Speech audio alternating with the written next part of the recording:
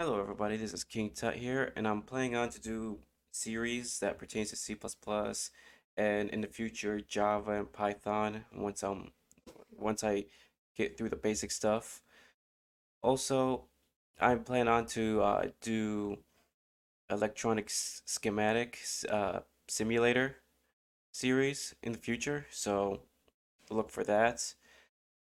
So the reason why I wanted to do a different parts of C++ series because explaining basically every single part in C++ is very arduous. It just needs to be organized into like its own thing. And one of them happens to be file streaming, um, or a, the files library. It needs its own series because there's a lot of syntax, there's a lot of things that I need to go over for you guys, and it becomes impossible for you guys to sift through the C++ playlist and find the part of the series that talks about files. So I'm just gonna make it its own series and it's gonna be its own playlist. So files are very, very crucial in C++. It they're they're applications like putting in tiles and even making a program that allows the game to be saved.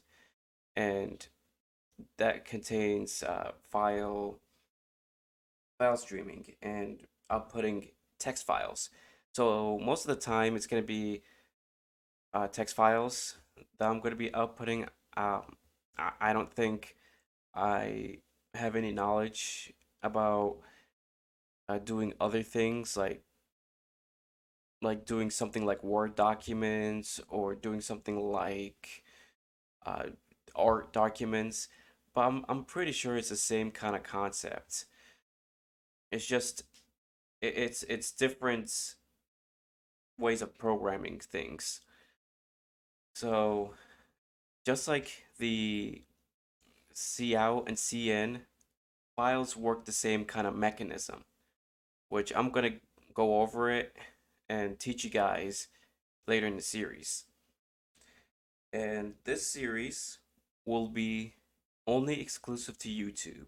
So I've literally gave other platforms, other video platforms some love. I haven't given YouTube enough love. So this series will be only exclusive to YouTube. So I'll update the post on Odyssey and uh, and if you want to check out the C++ file series, it's on YouTube. So thank you so much. Like and subscribe, and I look forward to doing videos for C++ files. Bye.